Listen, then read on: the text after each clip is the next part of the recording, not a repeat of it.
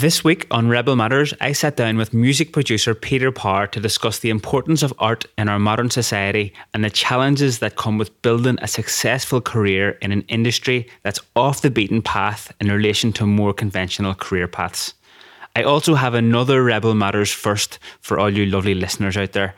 Today, we're going to close out the episode with a new song that has over 300,000 views online, has been banned from television and radio, and despite this has picked up several awards in the last few weeks. Straight from the streets of West Belfast, stay tuned to the end to hear Irish language rap trio Kneecap and their very first release, Cearta.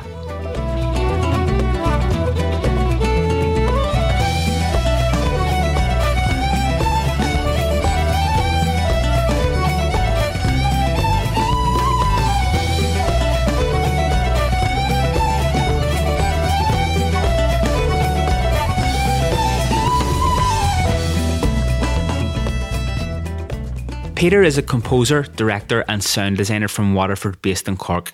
He's director of Eat My Noise, a multi-genre audio collective that work in composition, events, film, television and post-production. Currently, Peter is artist in residence in the National Sculpture Factory, was awarded the 2017 Arts Council of Ireland Music Bursary Award and the 2018 Arts Council of Ireland Music Project Award. He's member of the committee of the Irish Society of Stage and Screen Designers and currently holds the position of Media and Outreach Officer. I was very interested to chat with Peter as I feel that the arts are easily and often overlooked in the busy and distracted lives that we lead today, and I personally feel that it's very important that we don't lose touch with this crucial aspect of our culture.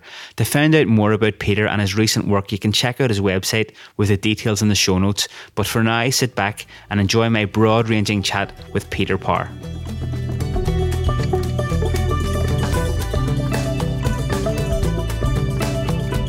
Part of the motivation behind starting the Rebel Matters podcast was to promote the unique personal training facility that I opened in 2013, Ackley.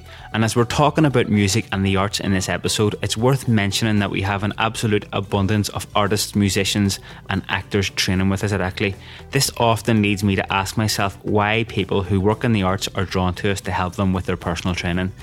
Firstly, I think that the efficient style of training that we have makes sense to anyone who appreciates the fact that they can come in for a training session and be guided through a 60-minute session from start to finish by an experienced coach.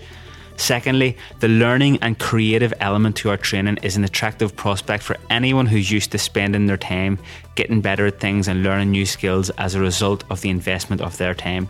For sure, there's a learning curve involved in getting to grips with our training, and as our members move through the learning curve, they become more skilled, more proficient in the movements and techniques, and thus become stronger, more mobile, and more pain-free as a result.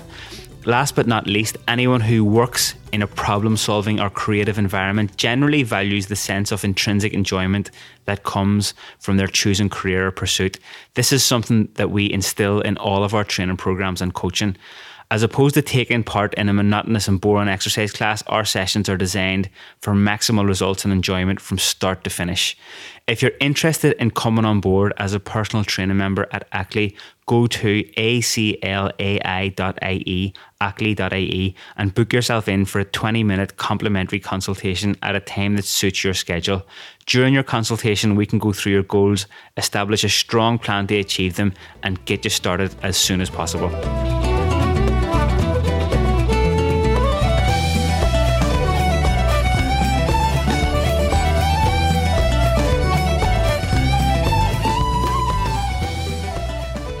You have an honours degree in biochemistry and a master's in computers. So my first question to you is, what brought you into the music world? Well, my master's is actually in composition, and what the tagline was electronics, but we did a lot of computer work in it. What brought me into music? Well, I started choral singing very young. I went to a school called Newtown Primary, which is actually now gone. It was a Quaker school in Waterford, and private school. And I started with a music teacher called Anne Barry, who started getting me piano lessons as well. And my piano teacher at the time we had no piano in my house, so I couldn't ever practice, which my piano teacher didn't know.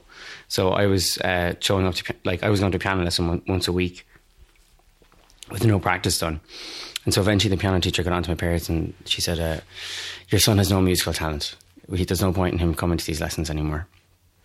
And my choir teacher, Anne Barry, was very dismayed by this. And so she did the opposite and encouraged me to stay in it. And so I kind of started music then, but mainly singing and as a small bit of piano. I then kind of, when I left Newtown, because my parents, we just couldn't afford to send me to the second level. It was too expensive. It was like tripled in price. And at the time, my father had taken a redundancy, so we really didn't have the money we'd had before. So I went to this public school called De La Salle. And De La Salle has a kind of a huge musical reputation in the country, primarily to do with a man called Brother Ben. And then below him, then other music teachers like Pamela Harrison and so forth. And the kind of music thing was huge there. So when I got there, I kept doing choir because they had a competitive choir that did very well nationally. And I remember my father saying to me, well, do you want to do anything else besides sing? And I was like, well, I might as well go back to piano, or I might as well do something. And I ended up in a Barrack Street band, which a lot of people do, like brass bands, you know. They're kind of all over, and they're brilliant community projects, and, you know, you get your instrument for free and all that kind of thing. Or at least that used to be the case. And so I started playing cornet, which is like a kind of a higher trumpet. Hated it. Then asked to play trumpet for a little while. Equally hated that. And then kind of by proxy was handed a clarinet. And this is when I was around 13, 14, you know. And I also started playing guitar because my mother is a singer. She was a touring singer. She's travelled all over the world singing, and, you know, she's on television loads and she's released albums and all that. There was always guitar in the house, but weirdly my mother never asked me to play it or pressured me. There was actually quite the opposite an energy in the house. My mother was very cautious about any of us getting involved in music, you know, particularly professionally. And I started playing guitar and playing clarinet, and then one thing led to another, and I kind of it seemed like I had a fairly natural aptitude for clarinet, and I flew through my grades. There's things called grades you do in kind of performance. There's like 8 of them, and I did the 8 grades in about 2 years, and then kind of accidentally auditioned. I didn't know what it was at the time, because I had a brilliant clarinet teacher called Stephen Mackey, who was like basically had this genius way of making me work without me realising I was working, because I really didn't like music being so I didn't like it being difficult. It used to annoy me if it was difficult, you know. And he got me to apply for this thing that turned out to be the National Youth Orchestra, which I didn't know what that was, to be quite frank. And I did an audition and I got in, and that would have been at the time quite a big deal, because, like, I mean, you were essentially, you know, you'd auditioned against the best people in the country, you know. And so I got into the National Youth Orchestra, and then it's just so, and then between the choir singing and like the way that our school, De La Salle, held up the musicians, we were held in quite high regard, and it was treated with equal reverence to sport, which is not very common in big schools, particularly in all boys schools. And there was a kind of even in the school itself, there was a massive reverence among the students for the musicians. So it wasn't just us that thought it, it was like, or that the teachers had thought it was that we thought it. And so sport and music were like these pursuits of excellence. So when you and then above me, a few of my like musician friends who were older had not only gone on to get into the youth orchestra, but then they'd gone on to get into the adult version of it, and then one of our students had gotten into the European version of it, and then they were all travelling to the UK to study. So there was kind of a clear path in our school. It was you could see a potential career because it was talked about a lot, and so it just clicked with me when I was around 16 that I just suddenly realised I was in a competitive choir. I was learning guitar, I was in bands singing songs, and everyone was telling me, it's so amazing, your song is so amazing. And I was playing clarinet, and it just seemed obvious. I was just going to do music, like what, you know, obviously. And, you know, you go to a career guidance counsellor and he'd say like, oh, so what do you want to be? And I'd say, I'd love to be a musician. And he'd go, no, you want to be a civil engineer. That's what you want to be. Is that how you ended up doing the biochemistry? Well, it led to this. So yeah, so kind of basically I went away and I auditioned in England, and unfortunately, one or two things kind of conspired against me. I discovered I had a bit of a fear of flying on the way over, which I didn't know.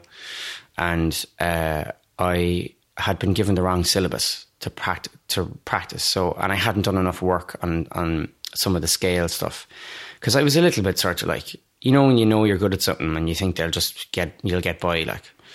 And I went over and I did the audition, and it was very strange. The auditions are kind of in two halves. One is the performance side and the other one is like the technical side.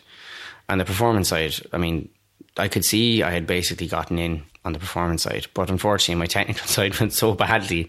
Like, at one point I remember saying, like, I just don't know what that is. Like, and in the middle, and when you're auditioning for a college like the Royal Northern or like the Royal Academy, you just can't say things like that. So they were like, look, we're not sure, would you maybe come back in a year, or we think you've got it. There's a couple of things you need to round off. And I was just, unfortunately, I'm not really used to failing, and I was young and I was an idiot, and I just quit. I never played the clarinet again. I put it under my bed, broke my parents' heart. And how I ended up in biochem is, and this is the genuine truth, and I've always tell this and no one really seems to believe me. I used to really like biology in school, and I really liked chemistry in school. And I had been studying for my GCSEs because I was going to the UK. So I had really not been focusing on my Leaving Cert at all. And I didn't understand the CAO form. So you did GCSEs? I was studying for them. I never got to, I never really went to do them because I was, basically kind of, rejected. And so I didn't really understand the Leaving Cert very well. And I kind of, we had done our pre's, remember pre's? And I didn't do the Leaving Cert, so I don't know. Oh, so you did GCSEs? Yeah, I did. Okay. Yeah. So we do, like, there's a pre-test for the Leaving Cert that's done within the school, and the school essentially does a mock Leaving Cert, and you practice how to do the Leaving Cert. And our Leaving Certs are marked out as 600 points, 100 points per subject, and you pick the best 6 subjects that you have, and I got 50 points in my pre. I failed everything. And because I just didn't care, like, I was just like, whatever, it was embarrassing stuff. 50 out of 600? 50 out of 600, yeah. So you can imagine, like, we're talking about bottom of the barrel stuff. But this is before my audition. Then I did my audition, then I came back and I realised I better get my shit together pretty quickly. So I had the CAO form, and I saw a thing called biochemistry. I had no idea what it was. At this point, I refused to talk to my career guidance counsellors, so I didn't ask for advice on anything. And I thought the CAO form, when you write down on the CAO form, which is where you pick your subjects, there's 10 slots if I remember correctly, and I just presumed it was you wrote down 10 things you liked. So in no particular order, I wrote biochemistry, like what was it, forensic science, psychology, all of this mad stuff. But because I'd refused to do music in Ireland, and the reason I refused in Ireland, which is probably a controversial thing to say on a podcast, was that I'd gone for masterclasses on my instrument, and they'd said that there was no one really in the country could teach me to perform to the level better than I was at that point. So I needed to go away. So my attitude to music was, well, there's no point doing it in Ireland. And that's only particular for my instrument. It's not the case for all instruments. And I wrote biochemistry first, and then I forgot about it. And then I did my Leaving Cert. I got, I don't know what I got, 495 or 500 points, something like that. And not really having any use for any of them. And then the day came where people were getting their offers, and I got the offer, and it was biochem in Cork. And I was like, oh, so I have to do the first thing. And I was like, no, you got your first offer, you should be. And I was like, or your first choice. And I was like, well, I didn't really think of it that way. And 2 weeks later, I was standing in Cork, and I did biochem for 4 years. That is the only reason it happened. And if you were looking back now, if there was someone there who was 15, 16 who was very talented at music, was getting not the best advice from their guidance counsellor in terms of career prospects, what would you say to them now?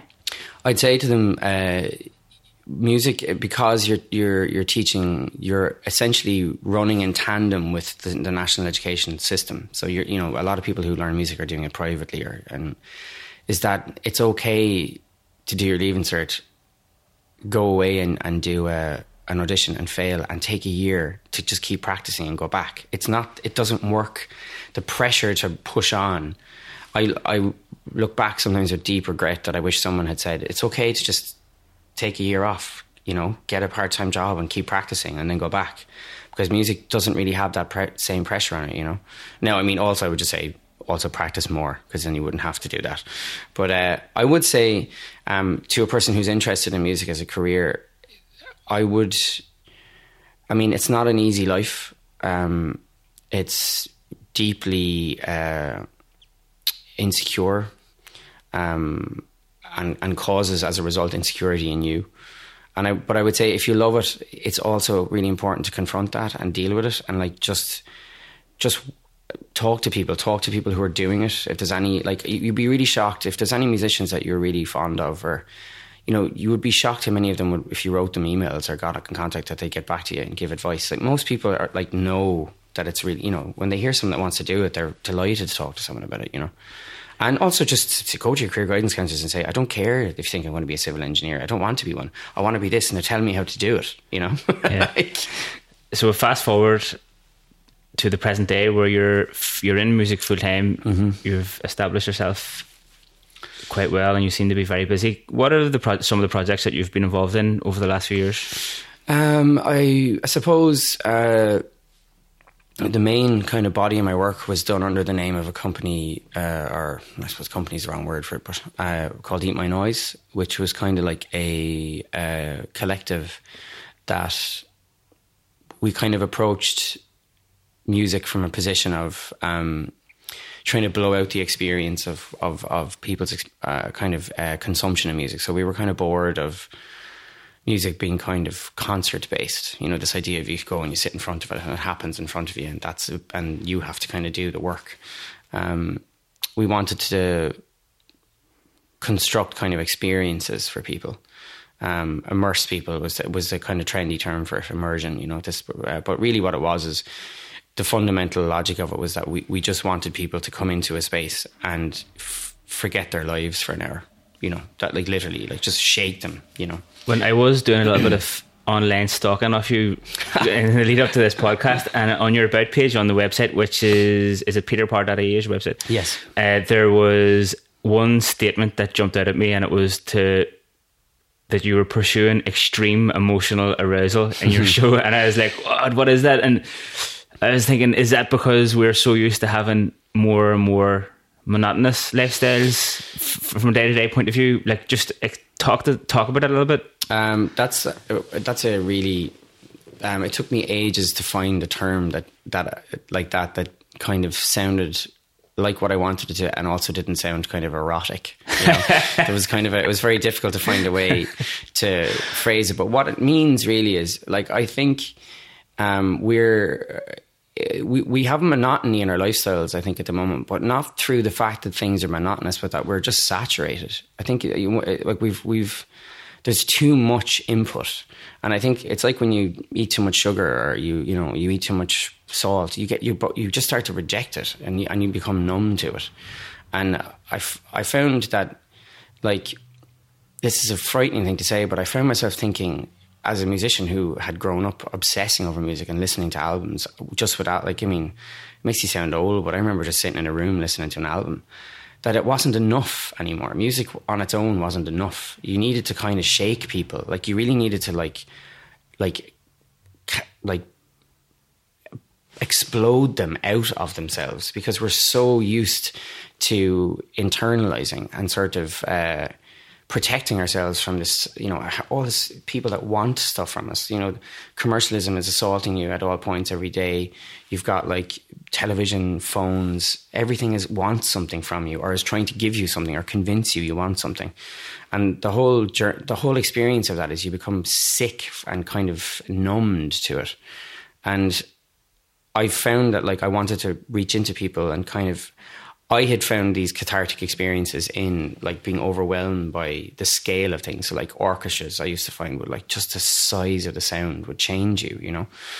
And equally, intimacy can do that. Like, silence can do that. But again, it's about the context. And so I just became obsessed with the idea of, causing people to have extreme emotions. Like, and I mean, like, any direction, extreme happiness, extreme sadness, anything that would kind of just shake you awake for a second.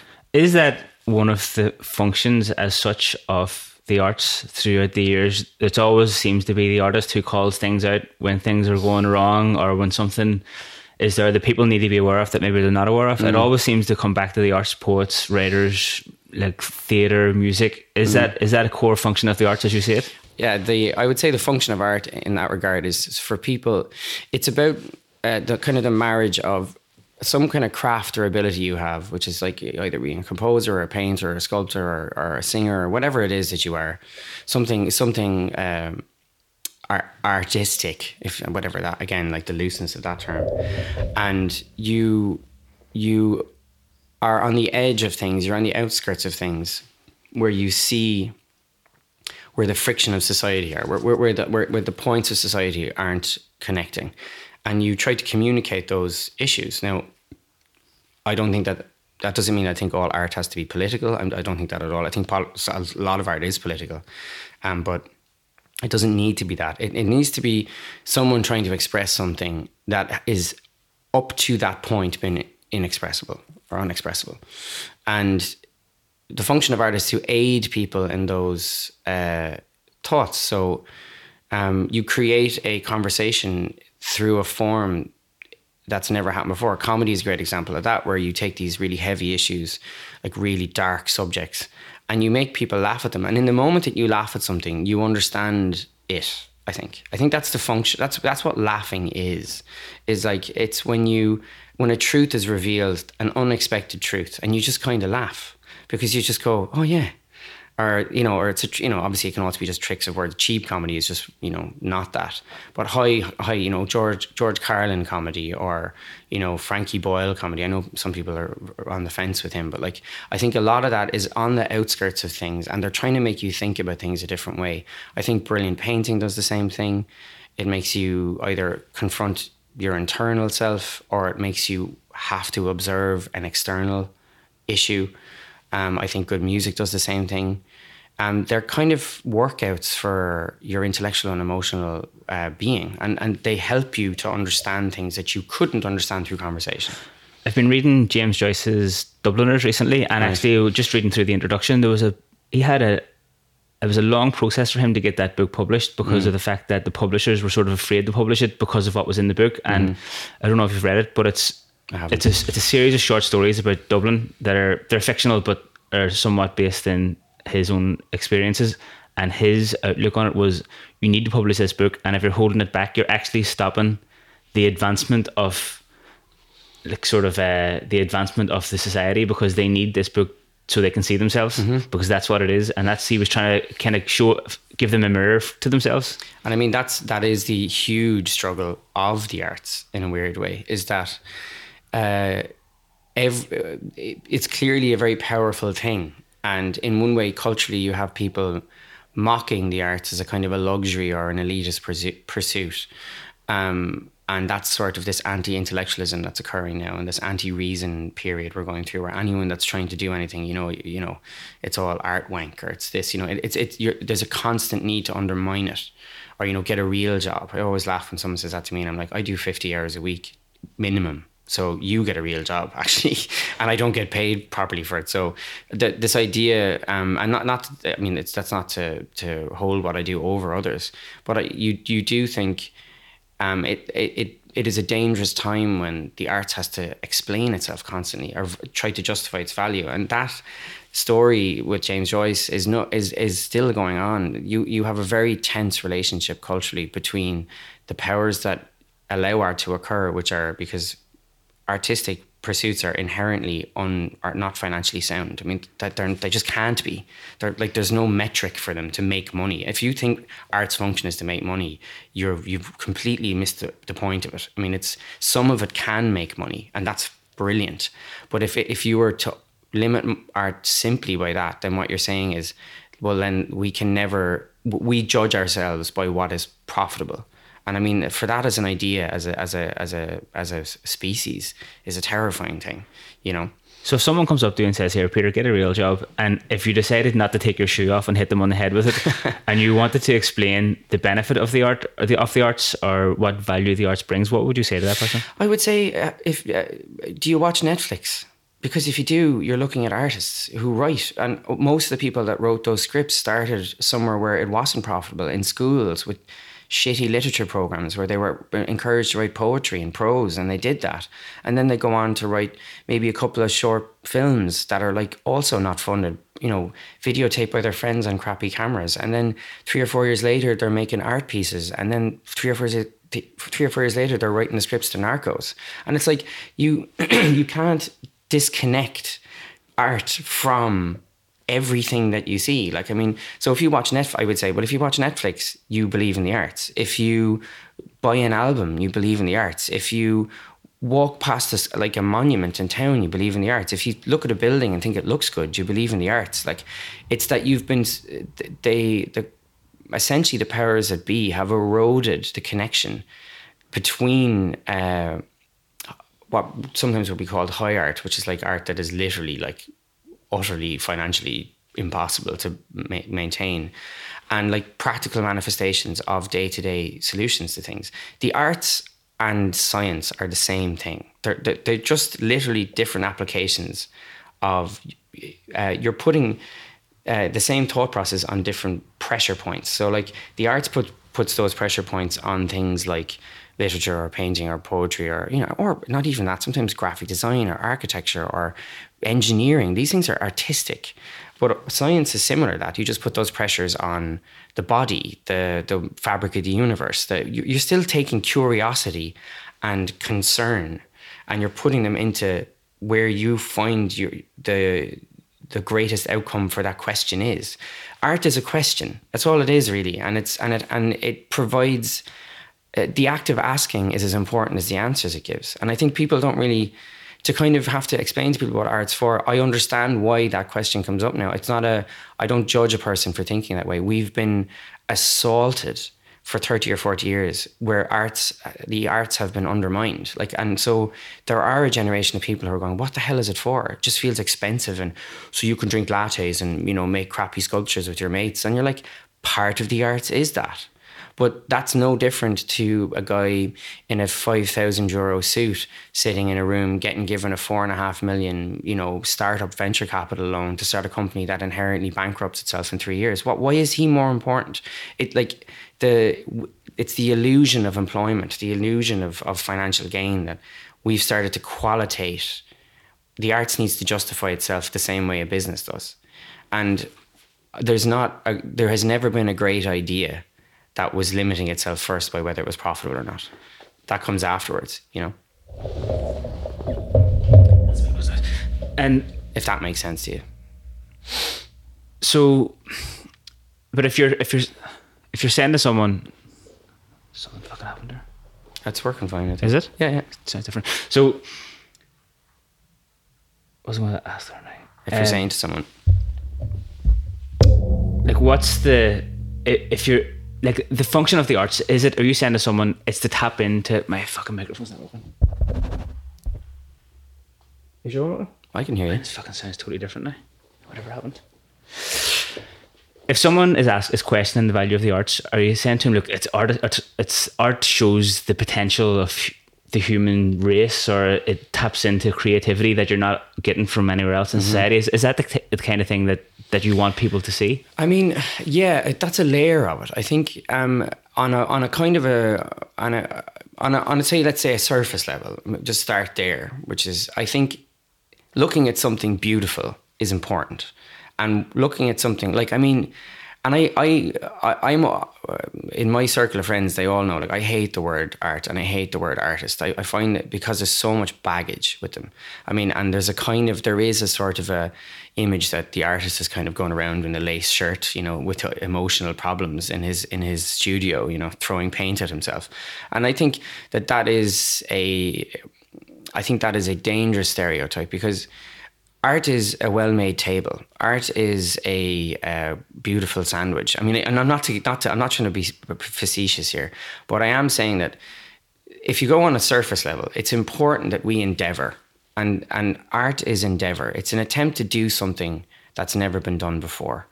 That's the same as the science program. And NASA, that's the same as every scientific exploration there has been is I always call it frontierism, which is like the belief that you can stake a claim in a world that doesn't exist.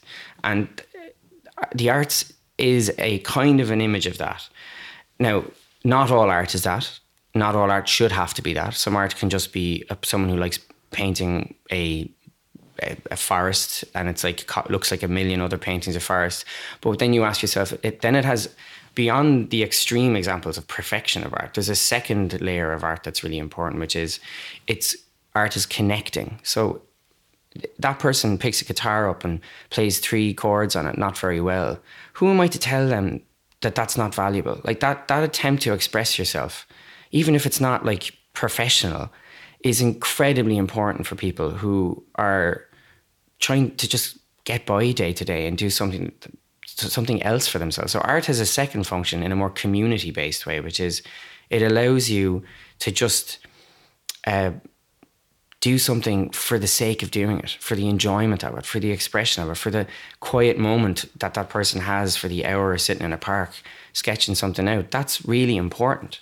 And then there's a kind of a third layer to it then, which is like on the kind of philosophical level of art, which is actually, it is about the expression of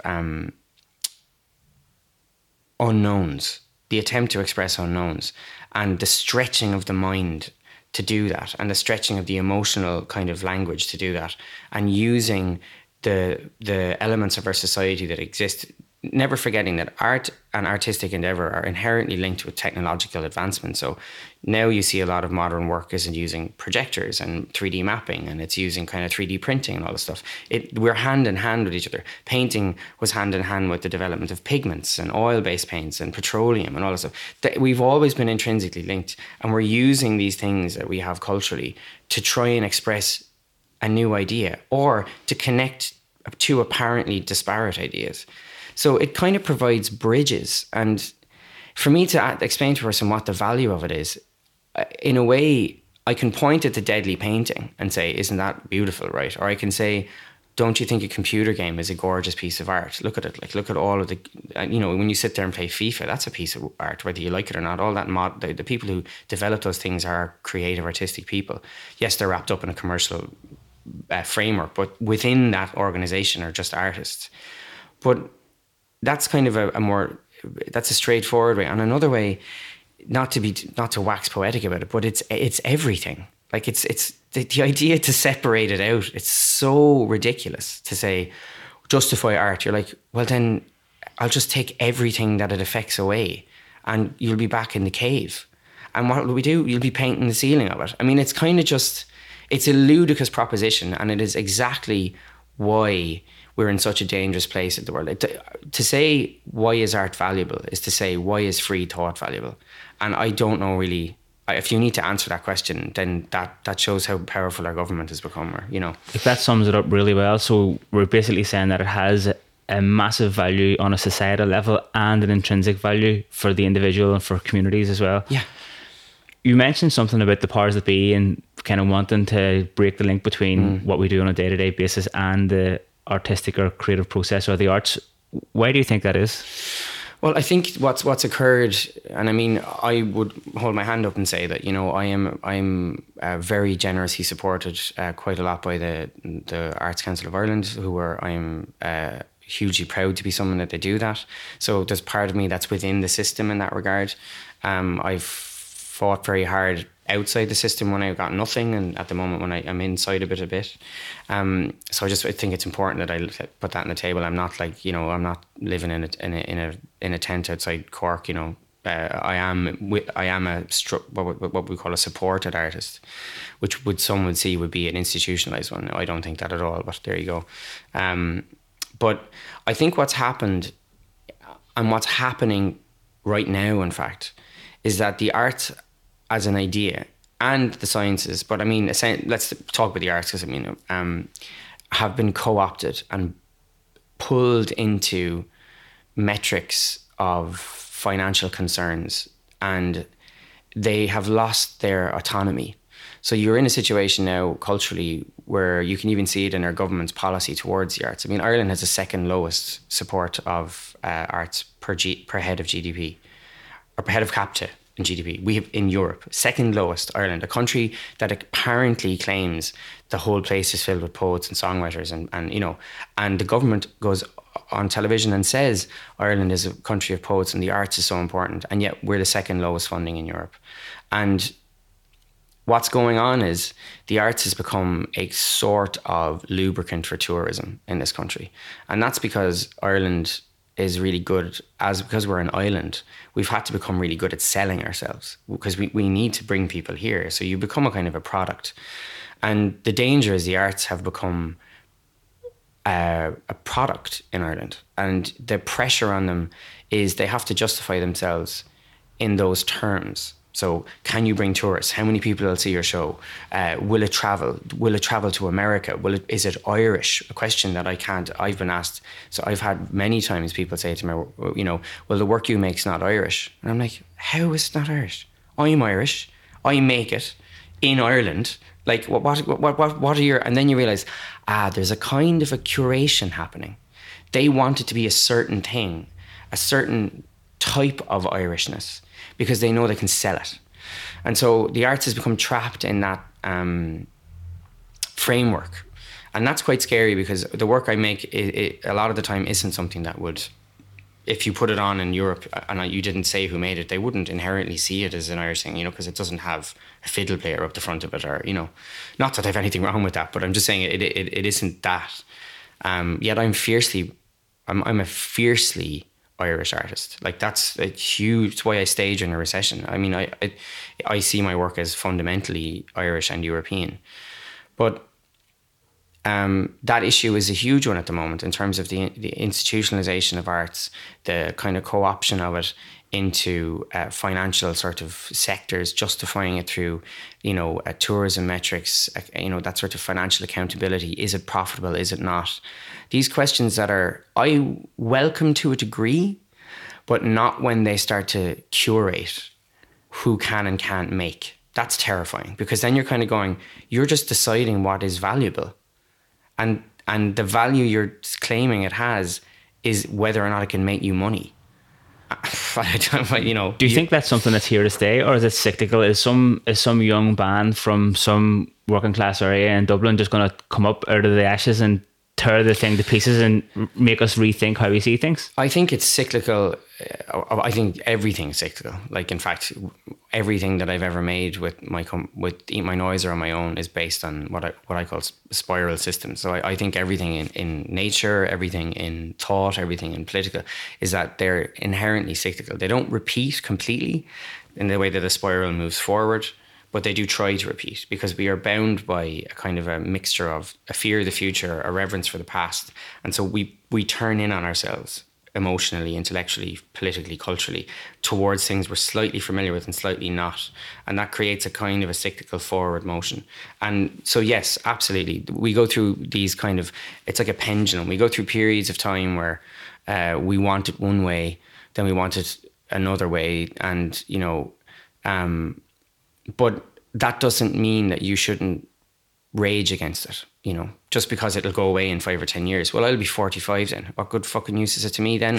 So I'm just going to rage against it now. And it's that kind of the energy you put into raging against the presumption of a thing is where I think you find it's like a furnace. It's where you burn away all the nonsense and you find what you really want to do. And so I think, yeah, it's cyclical. You can see the systems in it, but that doesn't mean that they're not ridiculous, So if you play that out to the end course, you see if we become more and more reliant on, if say art becomes more reliant on the funding, and the people who give the funding are only going to give it to a certain amount of people, and then that burns off, and then it kind of restarts again, and people come up. How does an artist work those two things. You've got the funding side of things and the commercial side, and then you've got the need to be fully immersed in the creative side of things, which a lot of the time doesn't come with any funding. How do you play those two things off against each other? I mean, that's the question really of being a full-time artist. You know, I think with everything that I've just said, I will also say that I do not believe in the idea of selling out. I think that is the most insidious nonsense that I've ever heard. The only way you can sell out is it's an internal thing. It's whether or not what you're doing makes you feel ill or not. And if you don't feel ill writing music for kind of what are they called, infomercials, and that makes you feel expert, then you're not selling out. If you feel ill writing stuff for the National Symphony Orchestra because of the politics within that, whatever that may be, then you're selling out. There's no like line in the sand that says on this side you're selling out, on this side you're not. I think you are entitled to pursue commercial stability in your work. And I think there is a really kind of silly hangover from like the 18th, 19th romantic era of artists where all artists were starving, and it was like, if you're not starving, then you're not making something valuable, or it's not, you know, you have to, if someone is paying you, you're immediately compromised, so you can't have that.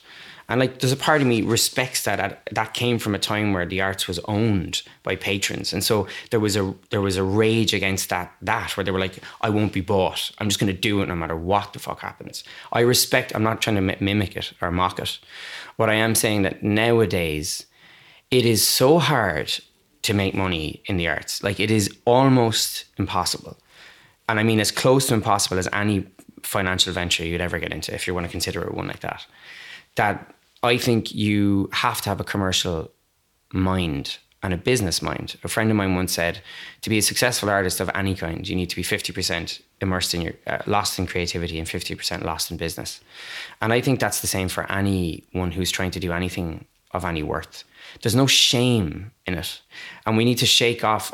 I always think, I get quite annoyed at certain artists who would like frown on certain other artists who put a lot of time into networking or put a lot of time into their website or and they think, yeah, they're only getting it because of that. And I'm going, well, they're getting it partly because of that. But just because you don't bother your arse to do that doesn't mean you're more legit or more authentic. It doesn't mean that. It means you don't respect yourself the same level they do. And yes, that might mean the person who's put that time in might get an opportunity in something that you might be probably better at in reality, but you haven't bothered your arse. So why do you deserve it? So like, I think commerciality is I don't think it's a dirty word. It's only a dirty word if it swallows up your craft and you're doing things that you don't want to do. Then you have a problem. So how do you balance it? I think you remember that it's okay to take some jobs for work. That's okay. I do it like anybody else. There's no shame in a job. And then you fiercely pursue the opportunities that aren't that.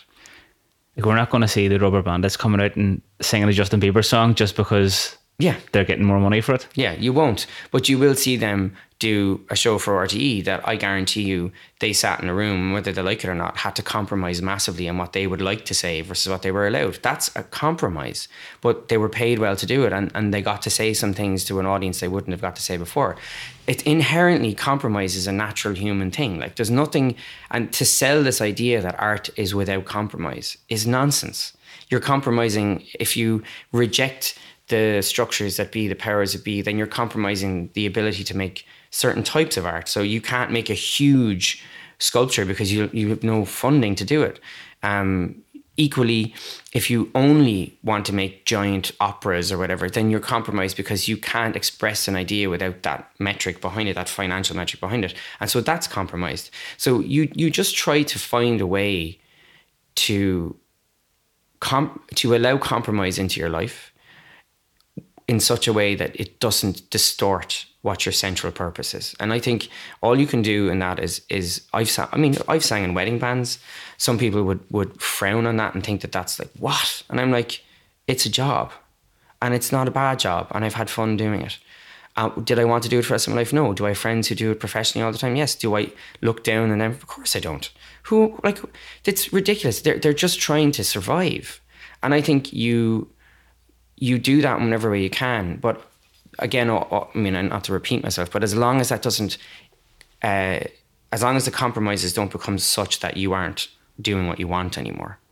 So I always have this massive rant about people who are like anti-commerciality in the arts. I'm like, look, there's nothing wrong with something being built to sell itself, as long as it is not disingenuous or lying or derivative. If you're not copying something else to try and make a few bucks, you know, when you see like Riverdance comes out and that was legitimately a beautiful artistic act, and then there's like 50 million of those now. Yeah, as you go down the scale, some of those are just really cynical commercial projects. But like, it doesn't mean they all are.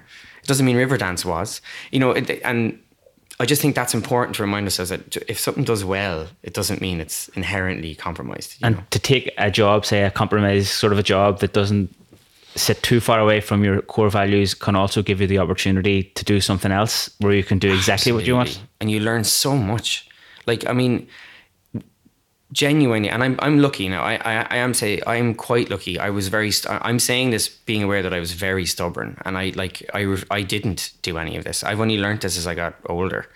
I used to be like, no way, you know, like, just got to be pure, you know. I learned this as I went along, that you would start to meet these people who were, say, outside your what you would have thought was, you know, pure art or whatever, like, and then you'd realize that they're like beautiful, creative, concerned people who have just slightly different position on things, and you'd spend time working in that environment, and you'd learn like so much about how to, you know, run a project, how to respect, you know, large crews of employees, how to like collaborate in a way that can make bigger projects. Like, most of the lessons I learned in terms of being able to pull off larger projects were with the more commercial projects. And I cannot thank those people enough for the opportunities they gave me to learn, for the opportunities they gave me to get my ego in check, you know, to start to actually see what is it I value. Why is it that this makes me feel uncomfortable? Why does this other type of art make me feel comfortable? You can only really reach those conclusions by confronting something you think you shouldn't be doing. And then you go, oh, it's not as bad as I thought, actually. These people are good people, you know. When people go to see a show, so the member of the public walks up to the Cork Opera House and they're going to see a show in there, they generally just see the person who's at the box office selling the tickets, the person who shows them to the seat, and the people who are on the stage. Yeah. But there's a lot more to it than that. Can you talk us through a little bit about that? Yeah, I mean, I will say, first and foremost, to any venue, that the face of your venue is your box office staff. And you would hear that a lot from venue managers, like that they are the bread and butter, you know. They're the people that the return customers would, you know, they're the face of your company. So they're huge, and they almost, without fail, do amazing work. So I think it's really important to point that out.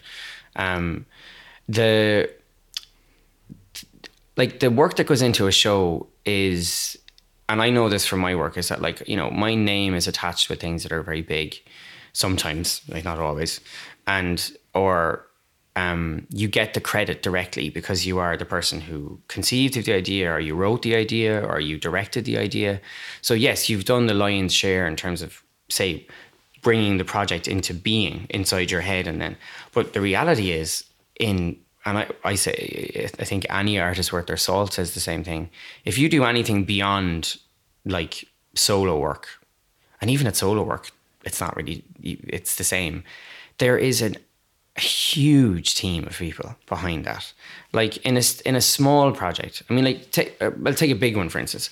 Look, I did a show called Prodigy last year with the Opera House. It was created by Alan Kennefick, who's from Prodigy, the dance troupe, and by Wayne Jordan, the director. And I was kind of developing an association with me. And we were like the core team of that, shall we say. The core three at the start. However, below that, there was like fantastic lighting designer Sinead. There was a fantastic what do they call it? Dance captain Dane. Then you go down into like the technical team run by Chris in the Opera House, the marketing department run by Pat Carey. You've got Eileen Gleeson, the CEO, who was at most of the rehearsals. You've got the 20 or so dancers in the production troupe, the designers, the stage designers, the tech crew, them like below, like the actual tech crew on the ground, the sound engineer at the time, Lawrence White, a close friend who passed away last year. And that's the first layer. That, like, there was something like, there's the band Moxie, the lads are playing, like, I mean, I'm obviously forgetting people now but like, I remember working out, there was something like 95 people involved in that show, like 95 people. And that is not probably including the box office staff. I mean, so add them in, you're talking about 105. I mean, it gets to a point where it's so ridiculous how many people are required to make these things happen, that if you as a maker, like, say, like a lead artist as they're called, don't have an awareness of that, you have to go home and really think about your ego. Like, I mean, there's not, always remember, if you're ever at anything, and I mean anything, from a small gig in a bar all the way through to some giant, like, Beyonce touring show, there is probably 5 times to 10 times more people required to make that happen than you are seeing. And that is a huge thing to take away from the idea of collaboration, and not to hark back, but the idea of compromise, is because you are inherently, if you're going to work with other people, going to have to compromise. If you're going to be just a reasonable human being, you're going to have to compromise on some level. And I think you need to go, when you see a project, and I try to do this myself because I can be quite critical of things, you know, and when I see something and I think it's bad and I'm like, oh God. But I always go, no, but dude, remember. There's like 5 or 10 people put their time into this and they worked really hard at it. And actually, you're not seeing it because, you know, it's hidden. All those contributors are hidden. That's the beauty of, like, the brilliant one I always try and mention is the idea that everyone worships someone like Beyonce, right? And I'm not to speak on Beyonce, Justin Bieber is another person worshipped for being these, like, consummate performers, or Justin Timberlake, or, you know, brilliant dancer, brilliant songwriter, brilliant performer. Oh, the show was amazing. And I'm going, do you have any concept how many people are working around someone like her or him to make it look like it's effortless? Like, to make it look easy. Like, they always have the perfect clothes on. They always have the perfect choreography. They've always got the perfect video. They've always got the perfect song. They're always on the perfect stage. You think that's one person? I think it's a really dangerous thing to teach kids, that, like, to say to them, look how incredible this human being is, because it's so intimidating to look at someone like that and go, I can never be that. And the reality is, you can't be that unless there's 100 other people helping you. And that's, I always say to everyone about the arts on that level, particularly performance, is I constantly fight against the image of these people being held up like godheads. They're not, they're just people. And it takes hundreds or thousands of people to make those people look so effortless. Like, that really does highlight the importance of going to local shows and Absolutely. things like that, because you see what's happening. You see someone carrying the boxes in at the start of the show, and someone comes on and gives everything. You see or it the off. Raffle tickets, or putting people in their seats, or the people that came in and cleaned the place up before you arrive, or the people that stay on after and pack the stage down.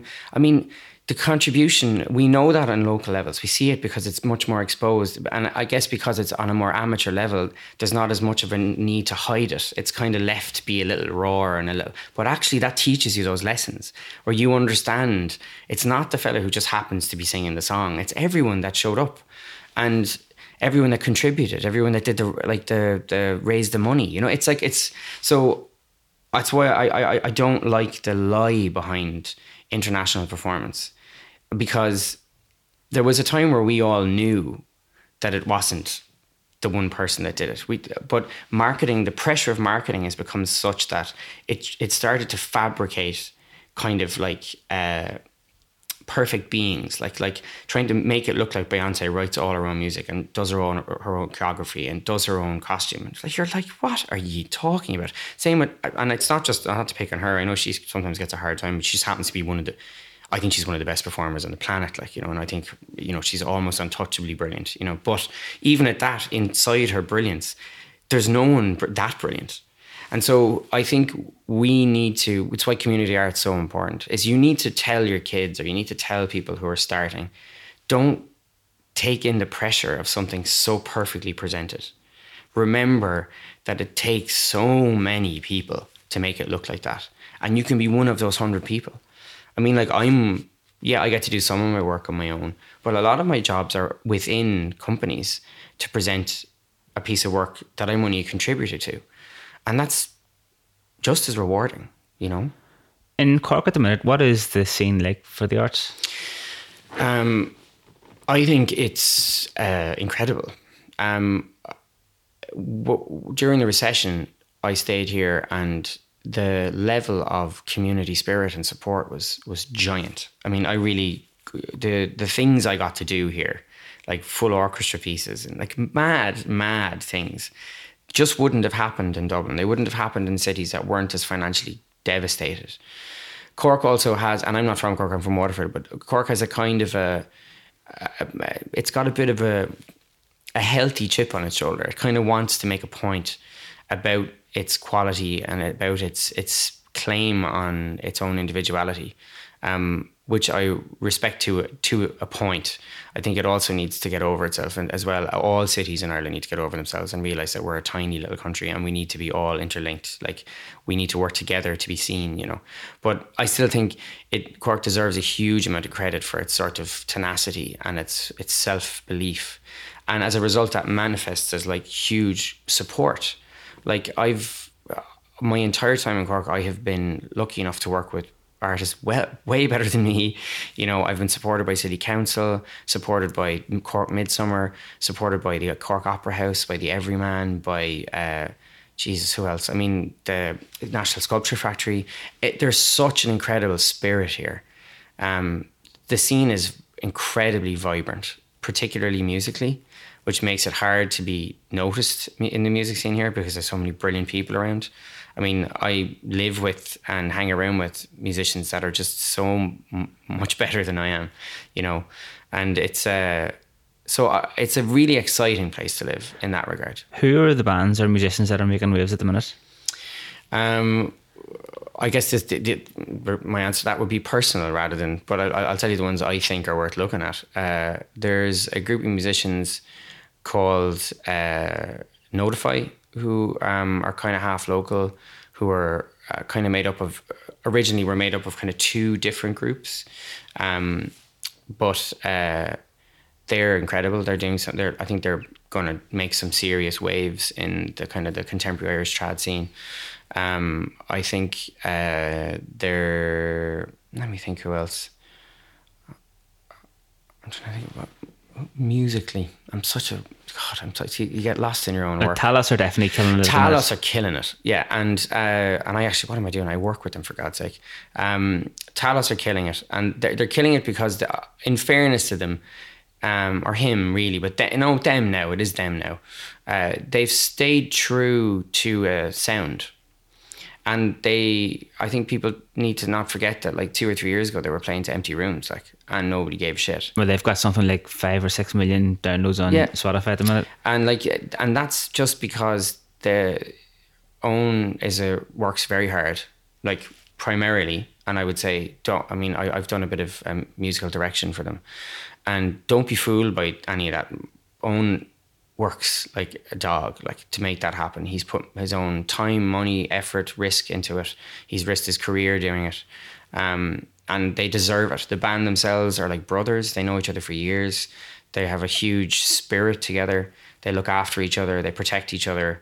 There's a reason why they're doing well, you know, and their stuff's very good. His voice is gorgeous. The lyrics are beautiful. The music's ethereal, and it's very of the time. It's tied up in that kind of Icelandic image thing, you know.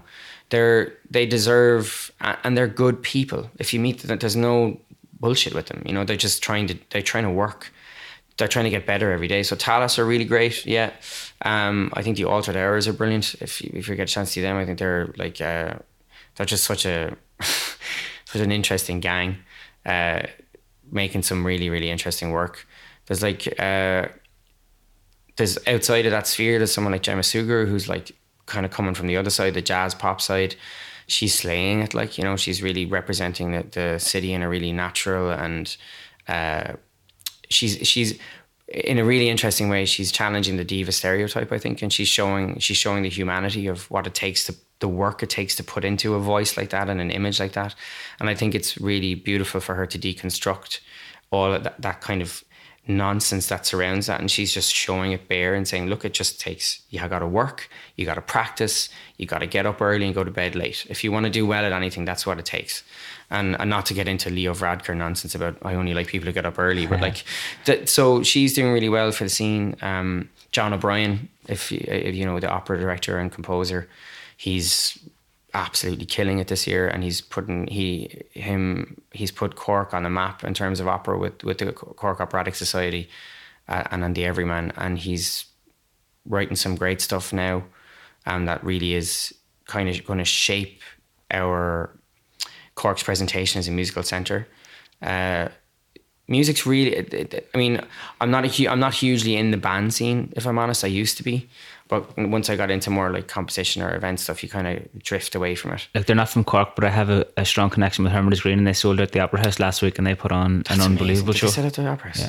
That's brilliant. I mean, like, I love those stories, you know, like there's the Sub Trio as well, who are like a jazz group that are fronted by Cormac McCarthy, and a bass player Owen Walsh and a drummer Davy Ryan. They're like, I mean, three of the best musicians you'll ever get to meet in person. You know, I mean, that's the reality of that, and they're living in the city, you know. There's just, I mean, it's kind of wild what's going on, really, you know, and it's not one genre. John Bleck is doing brilliantly as well, you know, the brilliant songwriter from Cork. Is he from Cork? He's definitely based here. Marlene Enright. You know, I mean, like, Jesus, you could just list them off, like, and they're all, weirdly, some of them are friends, some of them aren't friends, they're just people I know professionally, but none of but there's such we're not all one genre. Like, it's changed. There was a time where everyone was a singer-songwriter. It's kind of gone now. There's a much more rich and complex thing going on, and you just don't know who's going to leap out. Like, being an outsider from Cork as well, I sort of feel like it's big enough for lots of different people to be in there doing loads of different things, but it's also that small that nearly everybody knows each other once you're there for a while. Yeah, and that intimacy creates community. Now, it can also have the opposite effect, and it can create competition, and it would be a barefaced lie to say I don't feel the pressure of that from my work. I know sometimes Eat My Noise, or to a degree, my work would be seen, like, people would think you're like doing brilliantly, or you're massively successful, or you're rolling around in euros in your house, like, whereas I'm like, Jesus, like, I panic about my rent every month like everyone else, you know. There is a limited pot of money and a limited pot of opportunities, and so of course there is a beautiful community to it. There is, you're absolutely right in saying, there's enough space that people can kind of create what they essentially want, but at the same time, you once you get to a certain point, and I think most Cork artists would agree with me in this, not maybe they wouldn't, but you get to a certain point where you're like, I need to start taking this outside of here, because there's only, in fairness to the community, there's only so many times they can watch you play, you know.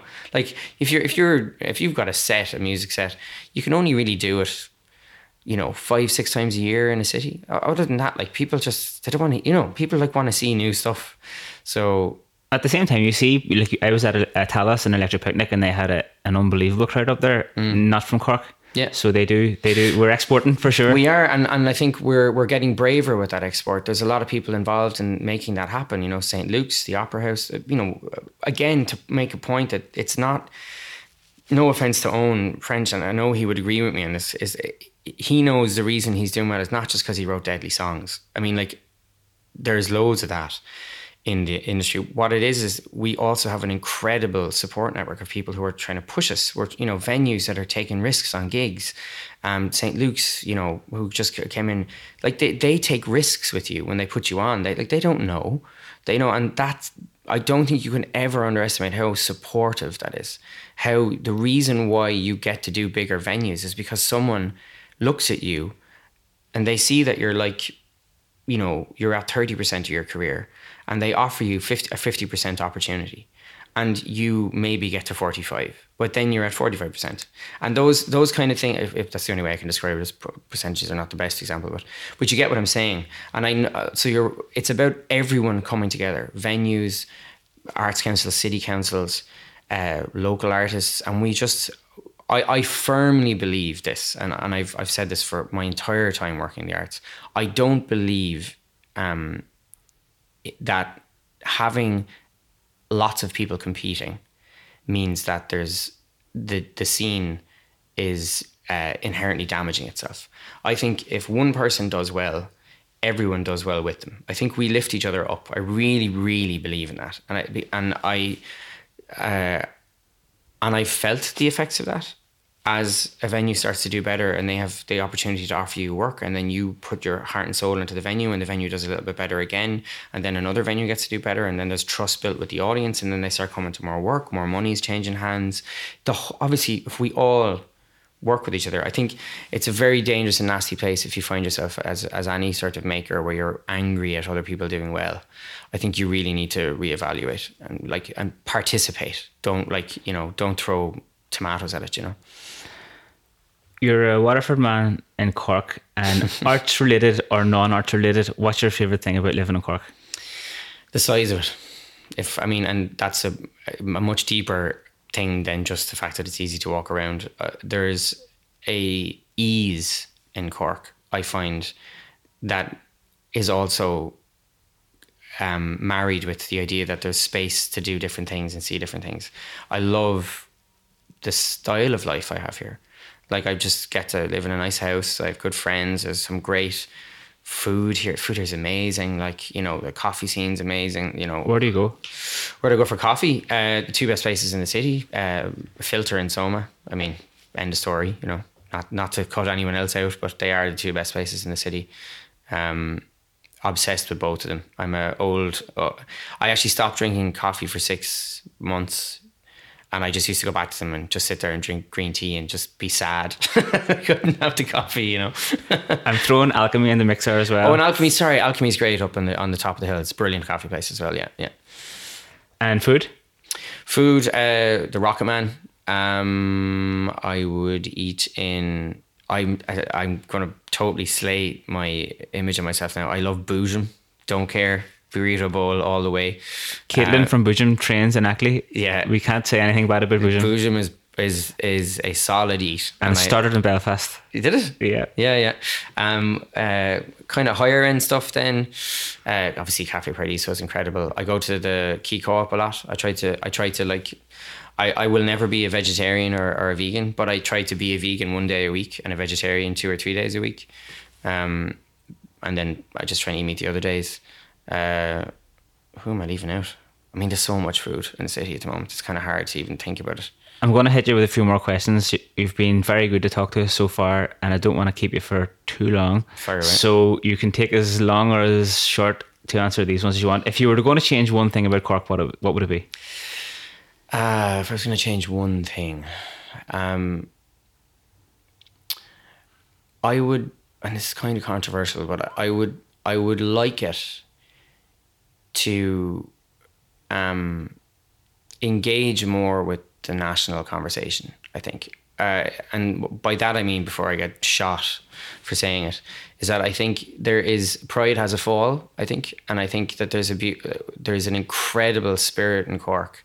But like all of those things, you have to be careful not to let it run into an arrogance or a kind of a rejection of, where you say, we're a lone star state or whatever, the rebel in us shouldn't mean that we feel the need to rebel all the time. And so I would love Cork to, which I think it's starting to do, but I think to start to want to be part of as well as outside of. I think that's the best way I can explain it. If you were able to sit down and have a conversation with the 10 years younger version of yourself, what would you say to yourself? Jesus Christ, go to therapy sooner. I think that'd be the first thing I'd say. What would I say? I'd say none of this is a waste of time. I think that'd be the most powerful realization I've had has only really occurred in the last 2 or 3 years. And that you look back on your life and you can get lost in regret about not having picked the perfect path. And yes, there are times you've done stupid things. And yes, there are times where you probably could have been a little bit cleverer about, or be a bit more ergonomic.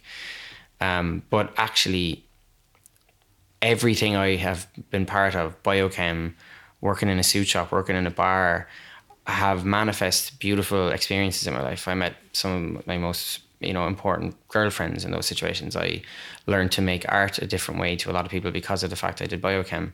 Like they form you. So I would just say, I think I would like all people that age to take the pressure off themselves a little bit. We are expected to be too much too soon, and I know that's weird because our parents got jobs at 20 and just went out and had kids and had houses, and we think we're all wasting time. But actually, I think if you speak to a lot of more down to earth 50 something, 60 somethings, they'll tell you they can see there's more pressure on us than there was in them. There was more structures for them. You just got a job and then you had money and you got to do, there was less existential crisis. Our generation has been told it can be anything. And with that comes a terrifying pressure that you are expected to be something. I think that's a very important message for people to understand. Mm-hmm. Who is a person who's an inspiration to you and why? Who's a person who's an inspiration to me? I'm trying to think of who I've been recently. See, you've caught me at a very interesting time. I just came away from a residency in Dublin in the Dublin Theatre Festival, which is called Next Stage. And there was 15 artists that were picked to do it. And we kind of, it was like living in a commune, for like 3 weeks where we hung out every day and we talked every day and we went to see work every day. And we kind of couldn't make a decision unless someone in the group was like, are we all going to do it together? And I don't want to sidestep the question, but like genuinely the inspiration I have at the moment is those 15 people. Like I was massively shook and shaken by their dedication, their ethic, their intelligence, their passion, their fragility, their vulnerability in sharing their position. And these people are people who all came from different careers. There's an idea that the artist is someone who never bothered to try something else. I'm finding more often it's the other way around, is they did try something else and then they kind of gave up on it because they didn't want to do it. All of them could have been successful in other ways and they've chosen to come back to the arts because there's something in them that is it's necessary, or maybe. And I'm still trying to unpack the advice I've gotten, the answers they gave me, the questions that were posed and like hammered out. So one of the things I am most lucky in my life is I spend a lot of time around inspirational people. Like it's kind of my bread and butter. Like every time I go to a new company or project, I meet someone who's just mind blowing. And I always feel very, that is an absolute luxury I have. It's hard for me to name one because I could just start rattling off like the last 10 people I've met. You know what I mean? You can work with or collaborate with any person, past or present, or band. Who is it? It would have to be Bowie. I worked with a man recently called Enda Walsh, who's a kind of a fairly famous Irish writer, and he'd just done a opera with Bowie before he passed away called Lazarus, and we were doing a week-long. And I really hope he listens in this because I want him to know this. We were doing a week-long kind of a thing called the Development Week, where you get together and you hash out the ideas for this piece of theatre. It was with Kirk Durka, Pat Kiernan, and Finn Flynn's company. And for the full 6 days, I had to stop myself asking him about Bowie. Like I was like sitting there going, I have to ask him. I have to ask him what it was like. But then I was like, I bet you everyone has been asking him what it's like. And I said, I bet you he's really upset about the fact the guy's just passed away, But like, he's one of those people who, whether you liked the music or whether you didn't, it doesn't matter. The man is like indelibly pressed on your skin, I think it's just one of those characters who just changed the world, And then someone who's alive, it'd have to be Bjork. Because she's just the cleverest, coolest, freest, most influential human being in the arts, I think, in the world, for sure. She's doing more for the idea of the crossovers in art into science, into architecture, like as a pop figure. I'm not saying she equally is someone who has 100 people working for her or whatever, but she is so singular and so talented and so, like, I don't think people realize she did most of the arrangements on her albums. She does most of the production herself. You know, she is so unbelievably gifted that, like, you kind of doubt her. You kind of go, you can't be serious, she's not doing all that. So if I was to meet her, I'd probably collapse on the floor. I just think I'd just be a puddle of babbling man, you know. She might hear this. Yeah, if you're out there, Björk, anytime. We'll put your contact details in the show notes. Yeah. Do you have a favorite book? Do I have a favorite book? I do, and it's incredibly pretentious, but I'm going to say it anyway, so you can all judge me all you want. It's a book called Gödel, Escher, Bach, The Eternal Golden Braid. It's a book I still don't fully understand, but every time I've opened it and read it, it's changed me some way, some weird way, where you just go, oh my God, what? So that, in terms of kind of crossovers of science and art, and then, like, in terms of just a good read, the book I remember the most is a book by a, unfortunately, quite controversial writer now, but I don't want to get into that. A book called Ender's Game, which was, you could read in a day and a half, and it taught me what, I mean, it's a sci-fi book, but it taught me what true leadership is. That's actually what I think it taught me, that you lead people by them loving you rather than fearing you. You know, that sounds very weird, but, like, it's a beautiful book. Have you got an inspirational quote or little motto that you can share with us? Do I have that? Work. I remember one time seeing a GAA player who had the word Uber written on his arm, and I remember thinking, I didn't quite get it. I know that sounds ridiculous. I've always worked, but I didn't realize how powerful a word that is. And work doesn't mean don't enjoy. I think people confuse, like, that work is somehow not an enjoyable thing. I think it's kind of, I believe in graft, and it's a brilliant thing recently Conor McGregor said. He's like, he doesn't believe in talent, and I absolutely concur with that. I think I just think rigor and work. So I would just say, just become okay with working. That's not a very inspirational quote. It is. But, it's good. It's good. What have you got coming up in the next year or so? I'm very lucky at the moment. I got some wonderful news as of 2 days ago. So I've been nationally funded by the Arts Council for a project I'm going to be doing that's provisionally titled In Clouds, which is going to be the headline show for the Midsummer Festival in association with the Triskells anniversary celebration and the National Sculpture Factory, which is going to be a music theatre piece, not a musical, but music theatre, which is theatre where music is the central concern. It's just going to be beautiful music with a absolutely incredible dancer, Stephanie Dufresne, with a wonderfully talented group called Tanta Choir, and written by myself and one of the best musicians in the country at the moment, Michael Gallen. And that's coming up in June. I have potentially a few shows with a Northern Irish company called Prime Cut coming up in January and February. I am going to be doing quite a big, very thing. It's a secret, but a very big project in July, which will take up most of my time for about 2 or 3 months, which is another theatre piece, a very, very impressive one, which I'm very excited to do.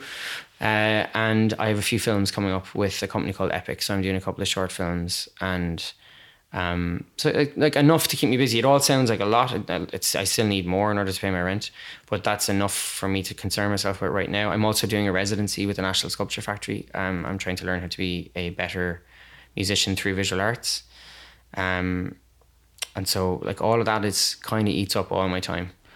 So I know people can go and check out what you've been up to in the past, and probably what you're going to be doing in the future on your website, peterpower.ie. What other ways are there to let people contact you or follow what you're doing? That's definitely the main one. Also, I have a Facebook page, Peter Power Music. I have an Instagram where I share, actually at the moment, share all of my paintings. I started painting a couple of months ago. And by the way, everybody should paint. I don't care if you're crap at it or you're brilliant at it.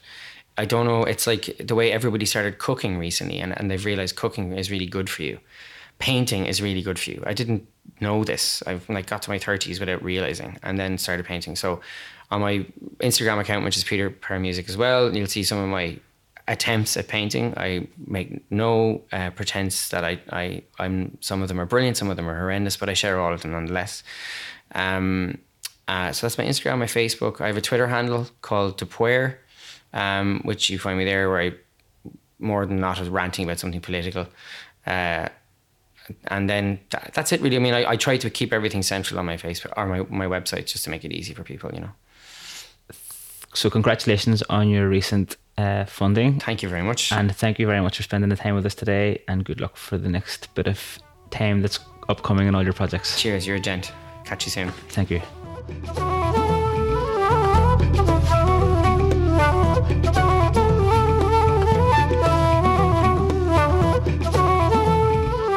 Thank you for listening to the latest episode of the Rebel Matters podcast, and a special thank you to Peter for taking the time out of his schedule to sit down with me. As promised, I'm going to leave you with Kneecap's very first release that's called Carta. Kneecap are the world's first Irish language rap band and consist of Mowgli Bap, who happens to be my youngest brother, Makara, and DJ Provy. You can check them out on Facebook, YouTube and Instagram. For this song, Kneecap recently picked up awards for Best Video and Best Newcomers at the annual NOS Music Awards. Before I put it on, I have to add a brief public safety notice. It's explicit, it has references to drugs, sexual content, violence and general misbehaviour, so this would be a good time to cover the ears of any young Gaeilgeoirs that are within earshot of this episode. This song has about 300,000 views so far and has been banned from RTE. It's not banned from the Rebel Matters podcast though, so here we go.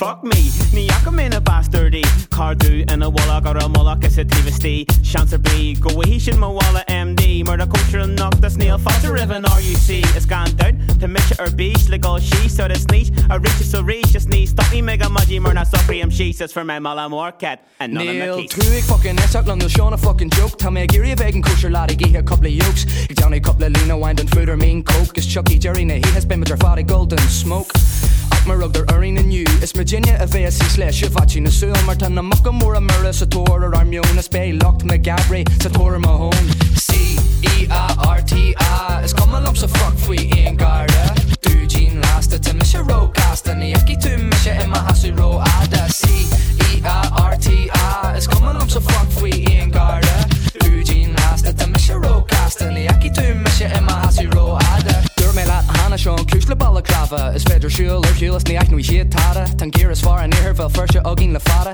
Coke speed ease agus mol marijuana Ik chat the stuck Q and Fried slip je Connemara Ik kosher up la tinky winky agus shimas bara Ni stop am on Gevru Fried ge and Yarak Gilim sneeze le de wamo The wakas de chara And Nick and as Malay and the Sira or of Alcara Neil Ian Chahar knock on with John Free Lahar Dera Corky agus few wine di Cahar Excursi na hatcha Or wahela ve severance in a Johnny Sneesh wine The real DTG Cahar So gotcha And Nish agus Johnny Miss Jaffer Merta Misha Roaster Man Nish and Shaw Free Lahar It's been me to Golga Majin The Rona McEnry Cause fuck the real hell take RTE C-E-A-R-T-A It's come a lumps of fuck fwy Ian Garda Du Jean Lasta to Misha Rocasta Niaki to Misha Emma Hasu Ro Ada C-E-A-R-T-A It's come a lumps of fuck fwy Ian Garda Du Jean Lasta to Misha Rocasta Niaki to Misha Emma Hasu Ro Ada Togu Makara agus Major and Valak And Kegger hug me smack cart and Garda Salak Fear and Rena Walla agus Gol no Wallach Mar VJ Kilo Coat Tape Derma Rallach And Nish Nish and the Rag Ro me Scandani he Shirney Ikamas and Toler and MK Ge Ag Rahi Major Egg Geo Gak Jor Creek Ni he Ranya Black of Oganera Inti he Young man, we caught you damaging public property and you were coming to the station so we can talk properly. De tu ik Lord le Kneecap was come lens a chuck Bemer Facebook de wap her ik wankel like fuck Ik straals de man om te de euro for fluk Ik torch gradu de da her agus mail on knock Marla Tommel en is tam me asma viewer Johnny Misha a vug de chugus to us core could be Dinna a V Marcus did the heel Brisham ahan real shock as fucking keel the keel C-E-A-R-T-A Is come a lumps of fuck fwy Ian Garda Du Jean Lasta to Misha Rocasta Niaki to Misha Emma Hasu Ro Ada C-E-A-R-T-A Is come a lumps om så fuck fui in garda Du gin lasta ta misha rocasta Ni ekki tu misha emma hasi ro ada C-E-A-R-T-A Is come along so fuck fui in garda Du gin lasta ta misha rocasta Ni ekki tu misha emma hasi ro ada C-E-A-R-T-A Is come along so fuck fui in garda Du gin lasta ta misha rocasta Ni ekki tu misha emma hasi ro ada C-E-A-R-T-A Is come along so fuck fui in garda Du gin lasta ta misha rocasta Ni ekki tu misha emma hasi ro ada